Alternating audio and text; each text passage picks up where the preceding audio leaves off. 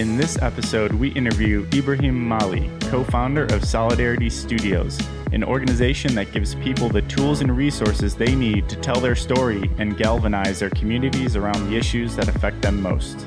So thanks everyone for tuning into this episode. It is another community check-in with Ibrahim Mali, who is the founder of Solidarity Studios. Ibrahim, thanks for joining us again today. Thank you so much for having me back. All right. So for people that didn't hear the first episode, let's start by what is the mission? What is kind of the background of Solidarity Studios? Sure, yeah, and our mission is always evolving, but I like to think of us as a record label for community organizations. And what I mean by that is helping community organizations, and specifically the young people within those community organizations, be able to articulate, record, and amplify the stories that are in their community, their lived experiences, and to find audiences for those stories and to build connections, most importantly, based on those amongst themselves, amongst other young people and community organizations within their city,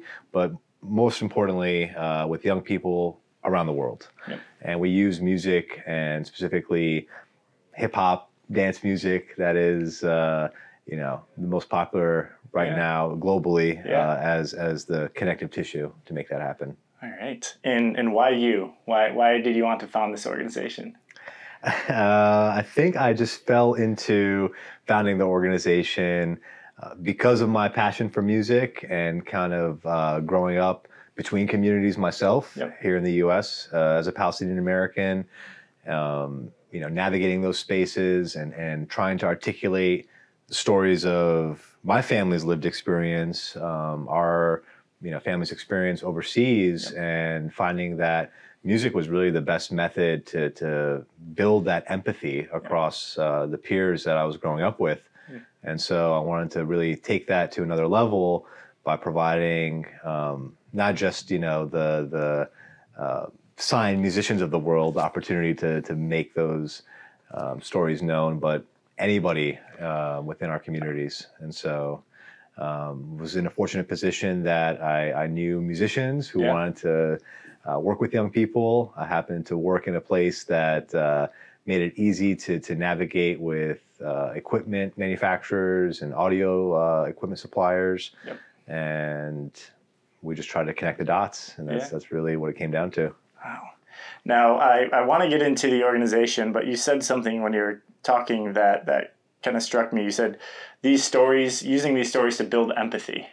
What do you mean by that? And what is the importance of it? Yeah, absolutely. So, growing up in especially like the South, Florida, this pre 9/11 and even really post 9/11, Palestine, if it was familiar to people, was really more of like a dirty word. It was associated with violence, with extremism, and there wasn't a lot of ways, even just speaking from personal anecdotes or inviting people over to share in other aspects of the culture and the history, that it found it very tough to break that preconceived notion.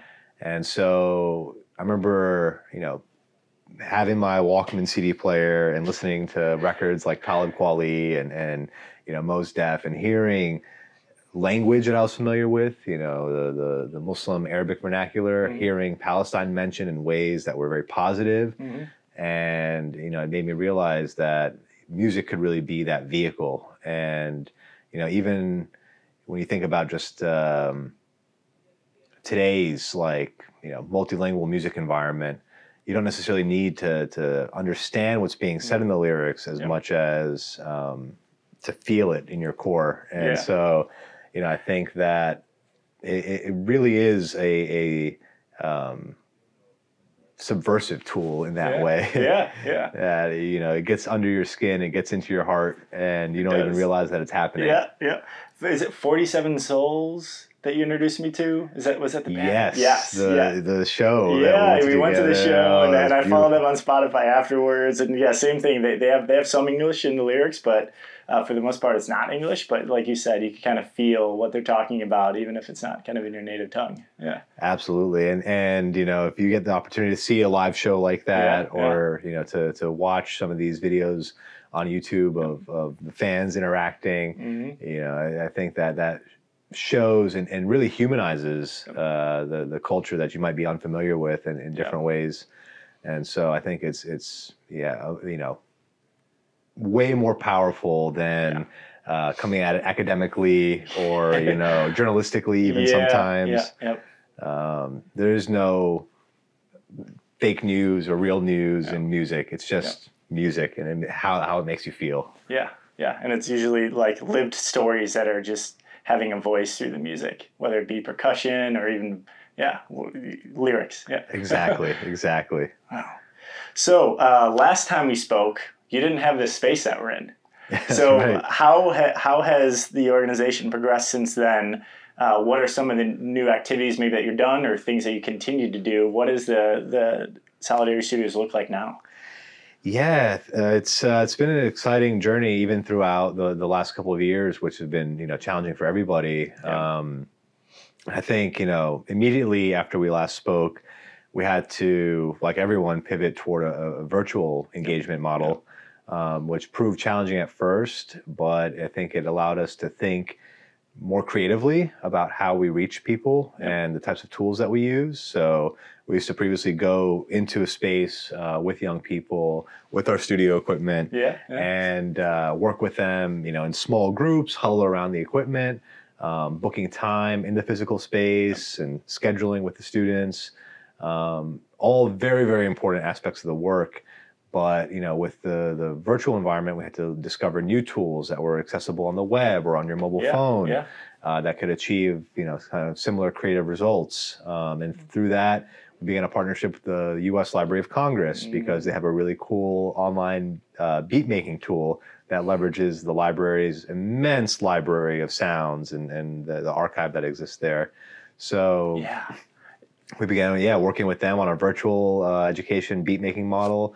With a cultural component that we call the Beat Passport to learn different styles and where those styles originate, what the cultural resonance is, and eventually making a version of that style, whether it's Chicago house music, reggaeton, Ghanaian high life, and that I think was really powerful because not only were we working with tools that were accessible to everyone, regardless of skill level, but also we could access people where they were, and we didn't have to worry about them being able to commute to the South Side or wherever we were in the world at the time. And that allowed us to have workshops where people dialed in from all corners of the city, from as far away as the West Coast, or even we had people dialing in from Palestine and Ghana. And so that was really cool to have that kind of cross location pollination happening virtually. Yeah. So then I'm sure people can meet each other from different cities, countries, et cetera, too, in that instance, and learn more and have more of that cultural empathy being learned. Yeah. Exactly. I mean, some really awesome moments with educators in Texas talking to educators in Chicago, New York, and Palestine, and trading tips on how to work with the youth musically. Yeah. So, those were really powerful sessions, and very thankful that we were able to, work with such a diverse crew of people and sounds and develop the model. I think, now as we start to get into more of the physical work again, it's a blessing that we were able to find a space. We now have our own recording studio and gallery performance space here in Chicago. We're very fortunate to have much of our equipment provided by our supporters and donors. Yeah. And so we've been thinking through how do we bring people back into a common space and make it accessible, safe, and at the same time edifying for the artists and the young people who can make it here. So the vision for this space, not only of the recording studio and the gallery space, we also have a commercial kitchen. and vocal booth as well. The to display our solidarity, put our solidarity on display in more ways than one by having the physical location, the room for people to host their own events and really make it more of a creative storytelling incubator, whether you tell your stories through music, through novel cuisine and culinary explorations, through visual arts, painting, sculpture, dance. And so, we really want to be able to foster those things and again, provide resources to young creatives in a way that they don't have to think about where am I going to do this thing? Where am I going to get microphones or, stage lights and all that other stuff from a kitchen? Just, tell us what your Show idea up and is. Perform. Exactly. And let's make it happen together. Wow. So. Wow, that's amazing. Now, you wanted me to talk about new music, but before I do that, I wanted to ask, because this was the first time I had heard of it during our first interview, is what is the Library of Congress's archive? Yeah. So Library of Congress is amazing. Like they for centuries have gone out and done everything from direct field recordings, like the famous Lomax recordings where we got so much Mississippi blues and all these like kind of seminal American genres on tape for the first time, through to oral histories and anything that enters the public domain is put into their archive. So this is like the internet before the internet, in a way. Exactly. Yeah. And it's all digitized now. They have millions upon millions of sounds that you can leverage. And what was a really cool part of our program was, as our students made these different interpretations of various genres, and other organizations throughout the U.S. were doing similar things with the same tool. All of our sounds and songs, were cut together onto a record by a professional DJ, and then pressed to vinyl, and both the digital and the vinyl copy were entered into the library. So it was. That's the start of legacy, right? Exactly. Yeah. We had some of our students, call us afterwards and say, "Wow, like I never in my wildest dreams as a kid from a refugee camp in Palestine thought that my music would wind up in the U.S. Congress." That's incredible. That is a story. Oh my gosh. So speaking of music, new music, what's kind of come recently since we last spoke? Wow, yeah. So we put out albums with some of our partners here locally. Producer Spotlight Volume 1, available on all streaming platforms. All right. 5 aspiring and really talented local producers worked with recording artists in our network. Yeah. And went through a whole professional development, completely original album production. From end to end. So there's a lot of really cool Chicago-inspired styles that are on that record. We also, through our Sounds of Ghana project arm, have put out 3 albums, including the Sounds of Ghana album, that involve archival material that we recorded on the ground through the last few years of traditional songs, dances, drum rhythms, and our teaching artists, as well as the artists that we worked with in Ghana, remix those things into completely new sounds and songs that are all super danceable, super interesting. Yeah. And our students in Palestine continue to do some really, really amazing work. Everything from kind of very politically driven and conscious rap, through to more melodic, calming kind of R&B, dance music. I mean, it's been, I think, a real blessing to see our artists evolve over the last years and move, just grow their talents in ways that are totally novel. Yeah. How has your personal experience been, having been exposed to music from Palestine, from Ghana, from learning about the methods of storytelling, and how music has impacted these people that are sharing their music. Have you changed, like, or have you seen anything different, or I'm curious as to your experience through the whole few years now. Yeah, I need to think about that a bit. I would say probably the most impactful aspect over the last few years is, kind of seeing the way people tend to craft their song from beginning to end, and the different approaches that are there. Like what they focus on during the recording of it, or like what their sentiment looks like during the recording, or like how so? Yeah, exactly. Like looking through, where people tend to put their focus, if and what their goal is really at the end of the day. Because in some cases it may just be, we want something that, celebrates like the Ghanaian dance tradition. And so it's going to be super percussive, super danceable. We want it to reach young people, and so we're going to change it in this way. And the way people choose to draw on their traditions, I think, is really interesting.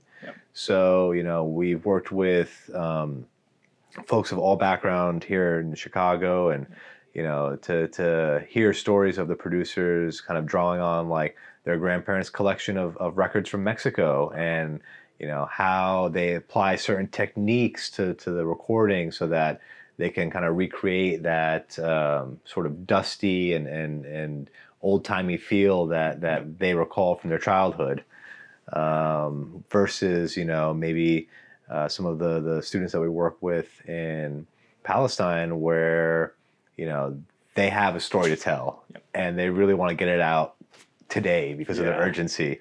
And so that necessitates a very different technique. Wow. What does Solidarity Studios have in the future plan? Like what's next? What's next on the agenda? I mean, in short, put out more dope music. Keep the music flowing. Exactly. Help tell more stories and really facilitate the incubation of more projects, whatever they are. I think a big focus for us in the coming 12 months, especially building on the virtual experience that we had, is how do we create more connectivity when we are doing things physically, and what does that connectivity take? So it's not just a kind of superficial Zoom call every now and then, but to foster real collaboration. And that's something we're really keen on exploring more. We want to give our artists the opportunity to perform it more in front of a bigger audience. And so, over the last year, we've been able to distribute a lot of their content digitally to the major online stores.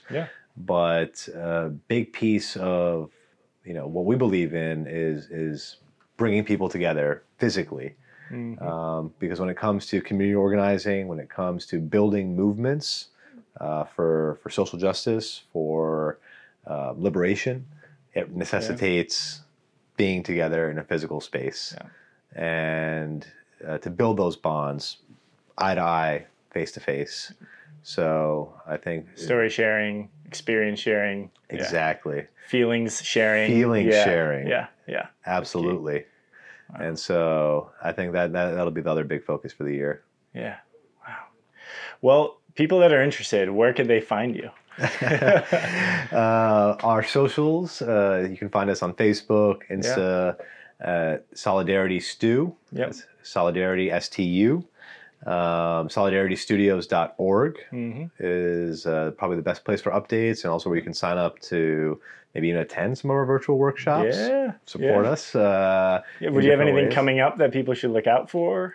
This summer, we will be doing a set of professional development workshops here in Chicago. So any Chicago-based producers and artists, please do reach out and apply. You can find the application on the website. We'll also be doing more virtual workshops akin to what we do with the Library of Congress. So the Beat Passport will be coming back this summer. and anybody anywhere in the world can apply to that. And so, yeah, keep an eye out. Check the website for new music releases as well, and updates on what our community partners are doing too. Because really, it's about amplifying their work and their stories, as well as the young people from the community stories at the same time. Wow.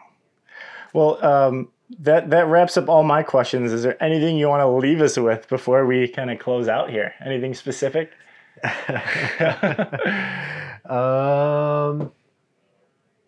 I would just say to everybody, go listen to an album you've never heard before, maybe from a different part of the world, and see what that inspires. Yep. I bet you're going to go down a pretty interesting rabbit hole. Yep.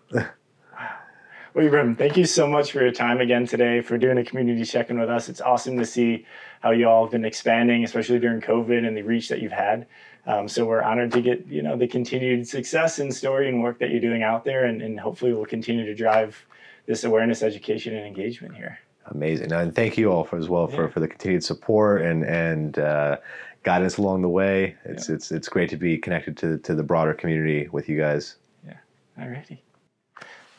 Thanks for tuning into this episode. If you know of a great organization or individual leaving a positive impact, we'd love to tell their story. Check us out and contact us at gtzp.org. Don't forget, for more stories like this, you could also follow us on Instagram, Facebook, LinkedIn, and YouTube. Instagram followers are link trees in the bio. And for podcast listeners, we're on Apple Podcasts and Spotify. Thanks for listening, and see you again soon.